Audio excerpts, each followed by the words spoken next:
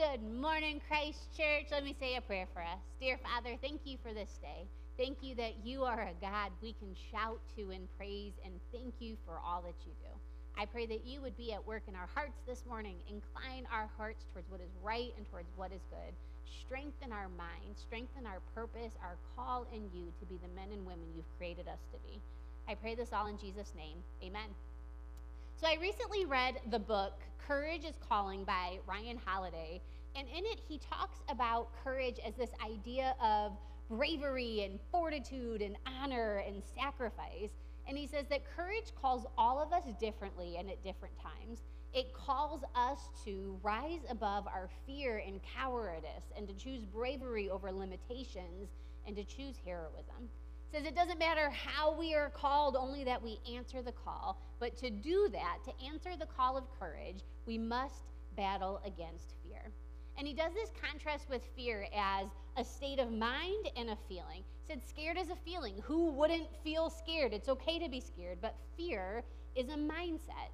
And if we don't push back against fear, it stops us in our tracks and keeps us from moving forward with courage. And here's one of his ideas that stuck out to me really powerfully. He says, leaders are two things. They are dealers in hope and slayers of fear. And I love that. That's our job. That's what we do. We deal in hope, and we work to defeat fear, which makes then courage the daily management of fear. But he says nothing is lost as long as courage remains, because we can always choose courage. In any given moment, in any given situation, we can always choose to be brave.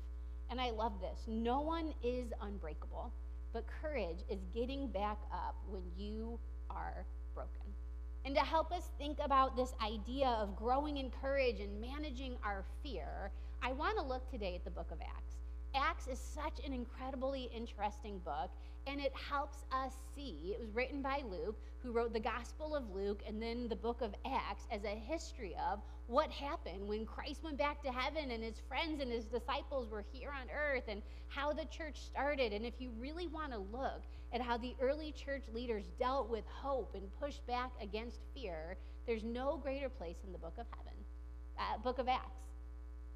When Christ returns to heaven, he leaves his followers with this promise. He says, you're going to be empowered by the Holy Spirit, and you're going to be witnesses to all that you've seen and learned, and it's going to be from Jerusalem to Judea to Samaria and all the ends of the earth.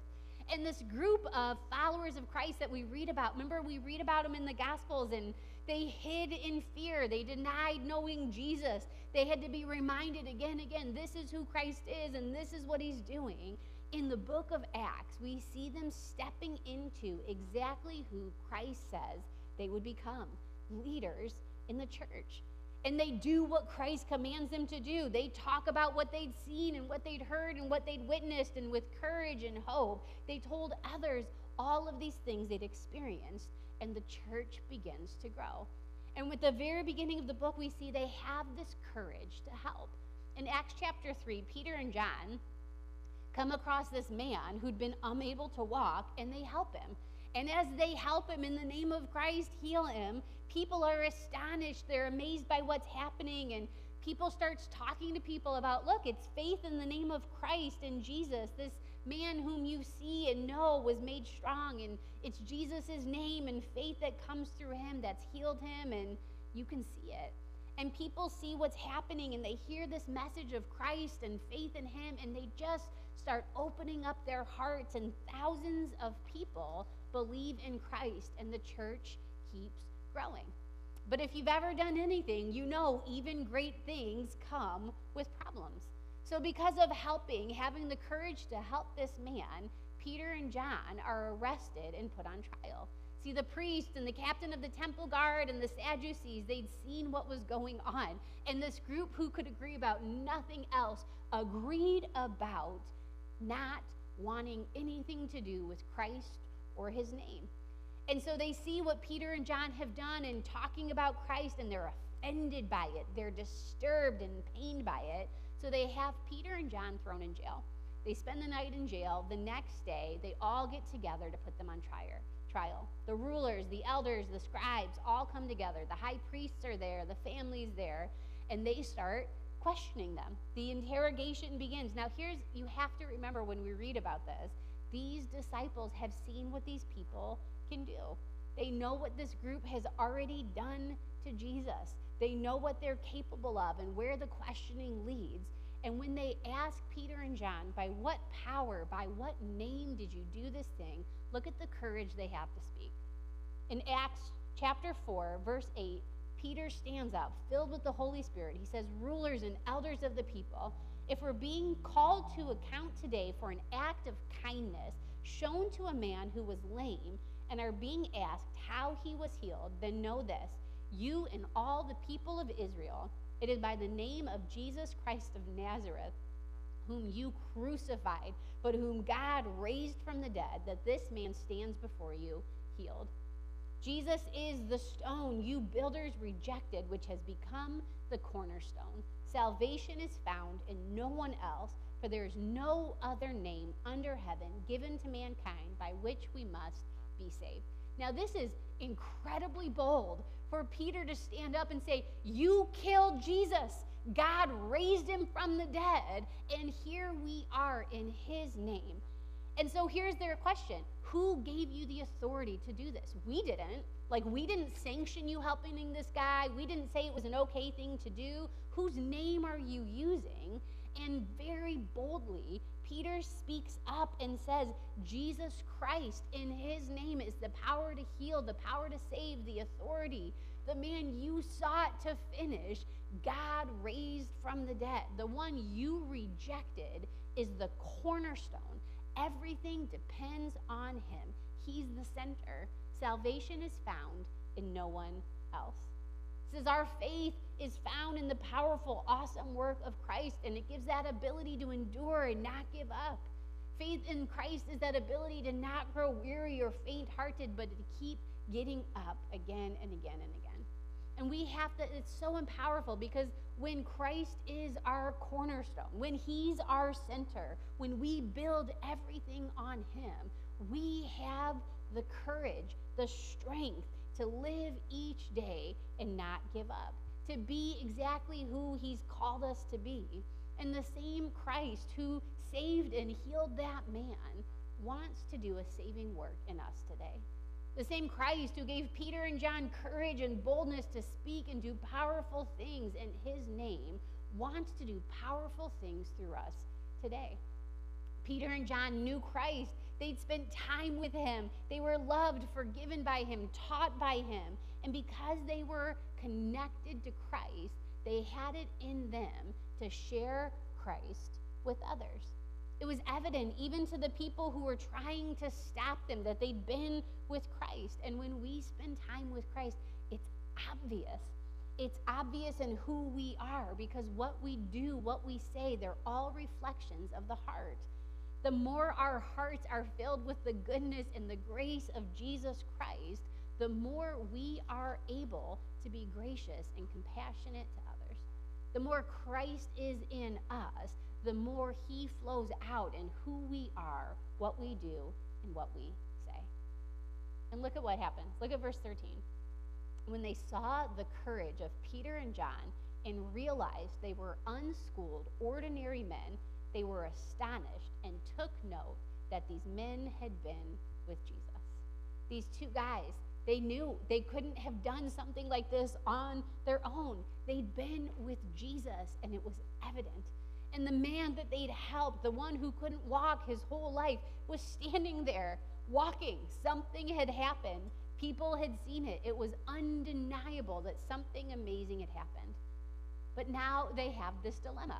They're trying to stop anybody. They tried to stop Jesus. Now they're trying to stop people who follow Jesus and are talking about Jesus. And they have this dilemma, like, what are we going to do with these people? And what are we going to do now? And so they tell Peter and John, like, you guys aren't allowed to speak or teach at all in the name of Jesus. Stop doing what you're doing. But listen to how great. This is the reply, verse 19. Which is right in God's eyes, to listen to you or to listen to him? You be the judges. As for us, we cannot help speaking about what we have seen and heard. And so all the rulers, they try threatening him again, and then they eventually let him go. They have this courage to help. They have this courage to speak. And they have this boldness. There's so many things for them to be afraid of here. There's so many things that could have happened and so many things that could go wrong. And they've seen what these leaders are capable of doing. They've had violence and death and intimidation and fear and threats. But here's what it came down to. Everything else put to the side, their bottom line, their center is, who are we going to listen to? Are we going to listen to you, or are we going to listen to God? And they chose God. They had seen Jesus Christ. They'd spent time with him. They were there with him. They saw him die, and it seemed like all hope had been lost. But then he came back, and nobody does that, and Christ did, and it changed everything from them. They went from being afraid and hiding out to boldly speaking with courage because of what they'd seen and what they'd experienced in Jesus Christ. Because greater than even fear is the hope of Jesus Christ. It changes everything. It changed everything for his disciples. It changes everything for us today. And the hope of Christ is he isn't done yet. No matter how hard or how scary the moment might seem, Christ isn't done yet. And then this gives them the courage to do more. Not just to help and not just to speak, but they get released and they go back to their friends and all these people who'd been following Christ and believing in Christ, and they share. Look at verse 24. They share what had happened. When they heard this, they raised their voices together in prayer to God. Sovereign Lord, they said, you made the heavens and the earth and the sea and everything in them. You spoke by the Holy Spirit through the mouth of your servant, our father David. Why do the nations rage and the people plot in vain? The kings of the earth rise up and the rulers band together against the Lord and against his anointed one. They're saying this happened to Jesus, God's anointed one. The people plotted against him, Herod, Pilate, the religious leaders. But even then, the sovereignty of God, he's still in control. His plan, his work was undiminished by the plotting and the raging of other people. And then they prayed, verse 29, Lord, consider their threats. Enable your servants to speak your word with great boldness. Stretch out your hand to heal and perform signs of wonder through the name of your holy servant, Jesus. They prayed for more boldness. Not for the threat of violence to go away, or not like keep these people from doing harm to us or hurting us or keep them away from us. They prayed for more boldness and more courage to speak God's name in the midst of it. And the courage of Peter and John, the boldness they had, spreads to the people. See, fear is contagious. Have you ever been around somebody who's afraid? No matter how hard you try, it affects you. But so is courage. When you are around courageous people, it is contagious. And sometimes just one or two people standing up and being courageous can change the hearts of an entire group. You can choose courage over fear, and it can have an effect for good on the people around you. I read this interesting article. It says, there are 7 things that bold people do. People who choose to be courageous and bold, they're inspiring, not just because they get things done, or they also help instigate growth and progress and movement for themselves and others around them. Here's the actions. They said, here's how to add boldness. If you want to be more bold into your everyday life, number 1, bold people own their flaws and strengths. This is powerful because, look, nobody's perfect, right? Like, we have to have the self-awareness to say, I'm good at some things and I'm flawed in others. I'm growing here and I'm struggling here. And when you have the awareness of yourself to own your strengths and weaknesses, you know how to fully live in your strengths, and you know how to compensate for the areas of your weakness. It says, second, they keep clear priorities. If I want to be a courageous person, I can't do everything, right? If everything's an A priority, then nothing's an A priority. Somebody who's constantly jumping into action without a plan isn't bold, just foolish. It says, know clearly what you need to accomplish and seek those chances to help move it forward. Avoid unimportant activities that lead to distraction. There's important and there's urgent. And the more you know who you are and what your priorities are, you know how to focus on the important and not let the urgent get in the way. It says next, they speak up. Bold people have the courage to speak, not necessarily because they're loud or they're boisterous or just outgoing and have to say everything. No, they understand when and how to say what needs to be said, which requires tact, requires empathy. It uses silence, they said, judiciously, right? I don't have to say everything every time, but there are moments when you have the courage to speak that have such an impact for good. Next, they pair action with knowledge. It's one thing to know the right thing to do. It's another thing to actually do the right thing. Knowledge and action go hand in hand. It says improve odds of success by doing your homework, increase your confidence and success rate. Here's another one that's powerful. People who are bold accept the value of failure. Nobody's completely comfortable with failure, right? It never feels good to fail. But bold leaders understand that great reward comes from greater risks. If we're going to try to accomplish big, bold, courageous things, not everything's going to pan out. But to make the risk, you have to accept and learn from failure. It's part of the process. You learn from it, you reboot, and you try again. Next, it says they make the most of small wins. Many people sit around and wait for the right opportunity before they're willing to step up and take action. But you know what? Sometimes it never comes. Sometimes there's no perfect opportunity, perfect moment, perfect situation. Rarely is anything perfect in the beginning. But start.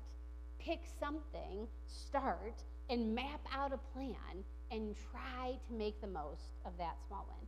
And then last, it says they build momentum. Recognize that a single victory isn't enough. Work to create series of actions that gain confidence, speed, power. Don't rest on one win, right? You did something great, it was awesome, and then done, right? Like check it off the list. No, use that as momentum to jump into the next. See, here's what I love. Pick one, practice one, maybe two, right? Every one of us can learn to be more courageous. We can learn to be more bold. It's a choice. Not just like, well, some people are gifted that way and some people aren't, or some people are extroverted so it comes naturally to them, or introverted. We can all learn to be more bold. We can all practice courage if we think about it, work on it, and practice it.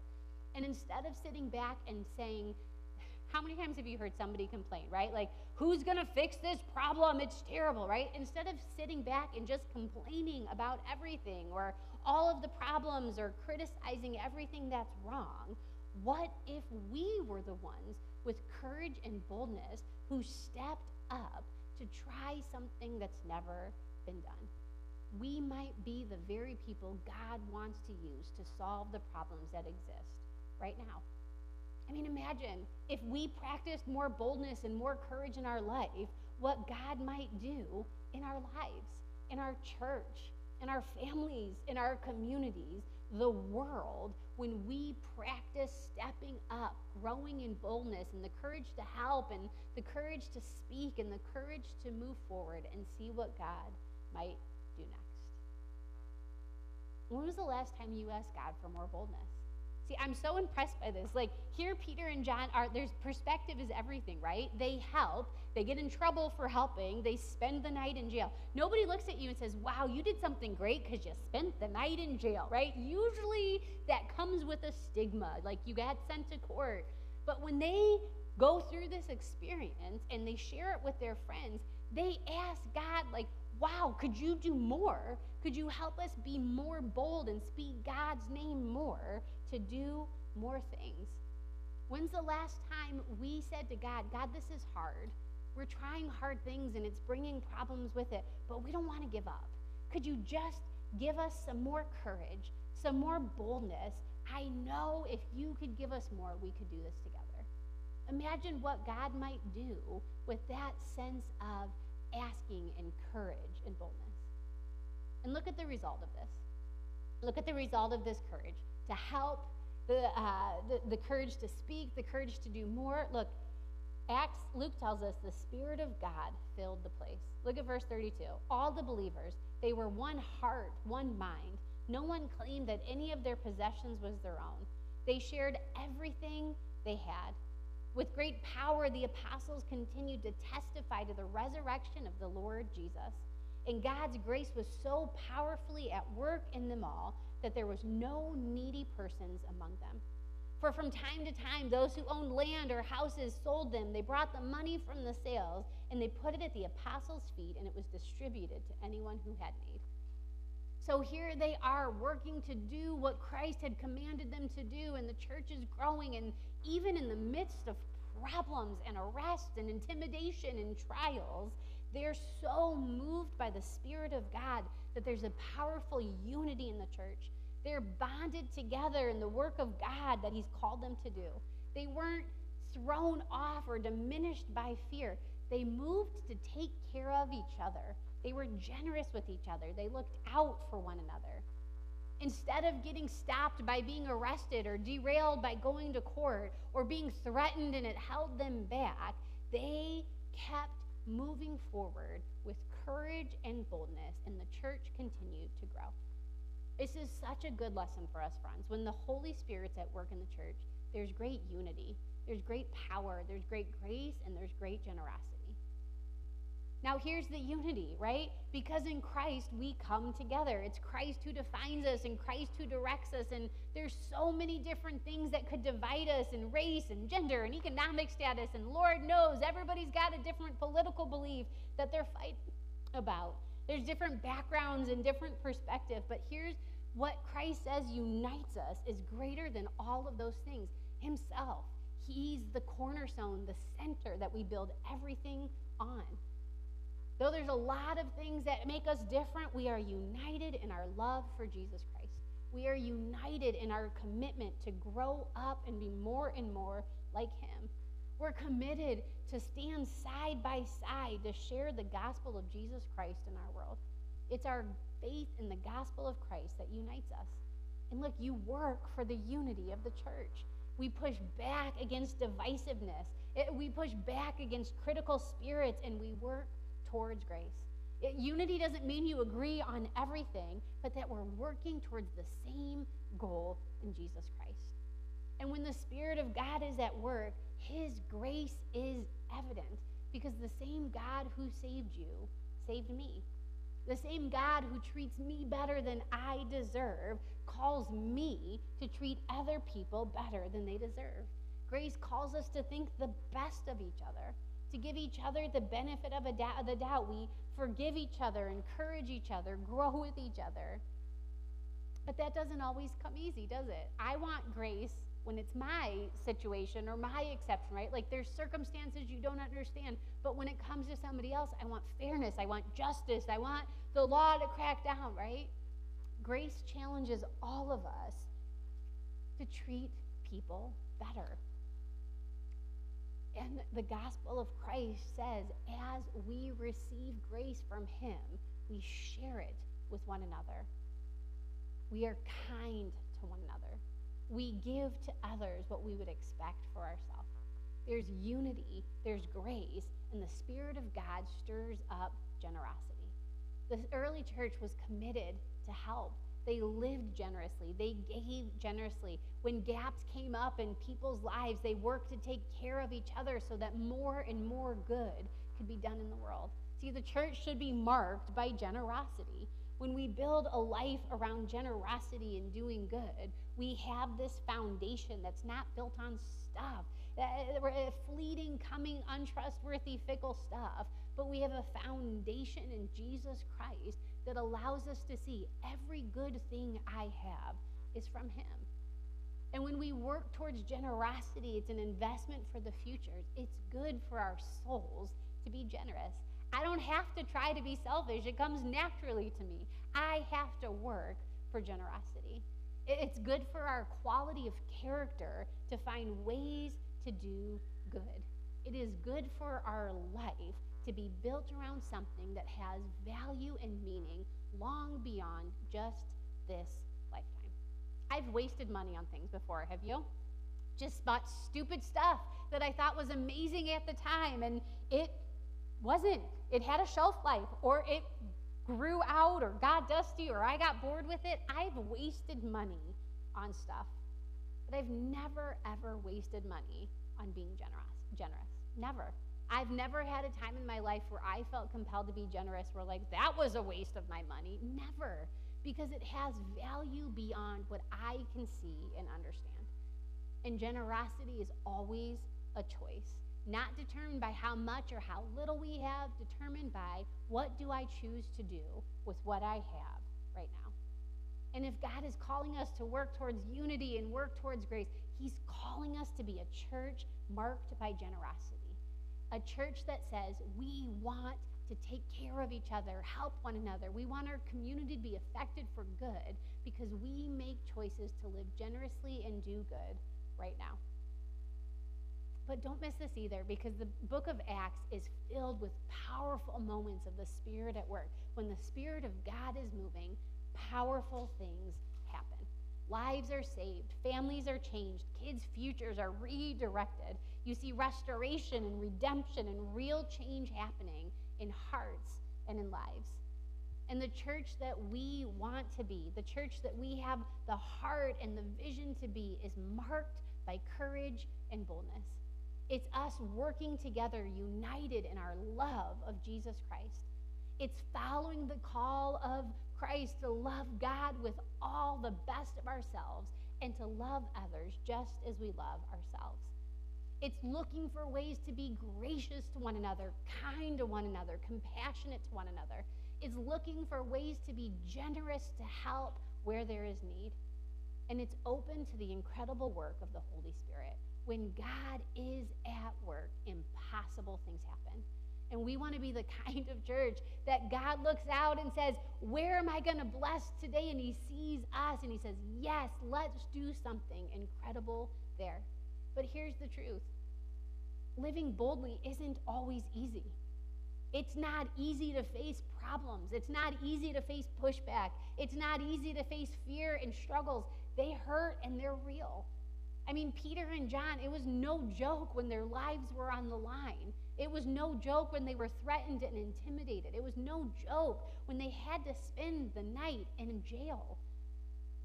Being bold isn't easy, but it's always worth it. And one or two choices for boldness today might have the value that you can't even define, not just in this lifetime, but in the lifetime to come. What God wants to do in the church starts with us saying, yes, pick me, call me, choose me, send me. Let me have more boldness to do the work that God is calling us to do. If fortune favors the bold, we want to be the men and women, the church, who live and lead in the name of Jesus Christ, with courage and hope and wisdom, united, filled with grace, working for generosity where the Spirit of God can move in powerful ways. See, courage calls all of us, different times and in different ways. And if God is calling us to more courage, the question isn't, can we be courageous? The question is, will we answer the call? Will we step boldly into the future with him? These are the two lines that in Ryan Holiday's book really stuck with me. Courage requires all of us to answer the question, if not me, then who? If not now, then when? That's what courage is calling us to today. And when God challenges us to rise up to courage, we can expect God to do powerful things. The question is, will we answer the call to live courageously with God? Dear Father, I pray that you would help us. I pray that you would be at work in our hearts and in our spirits. I pray where fear is loud and pervasive, we could push back in faith in the name of Jesus Christ. I pray, Father, just as you were at work powerfully in the early church, you would be at work with us today. I pray that you would give us the courage to help, the courage to speak, the courage to do more, that your Spirit would be at work, moving powerfully in us, through us, and around us.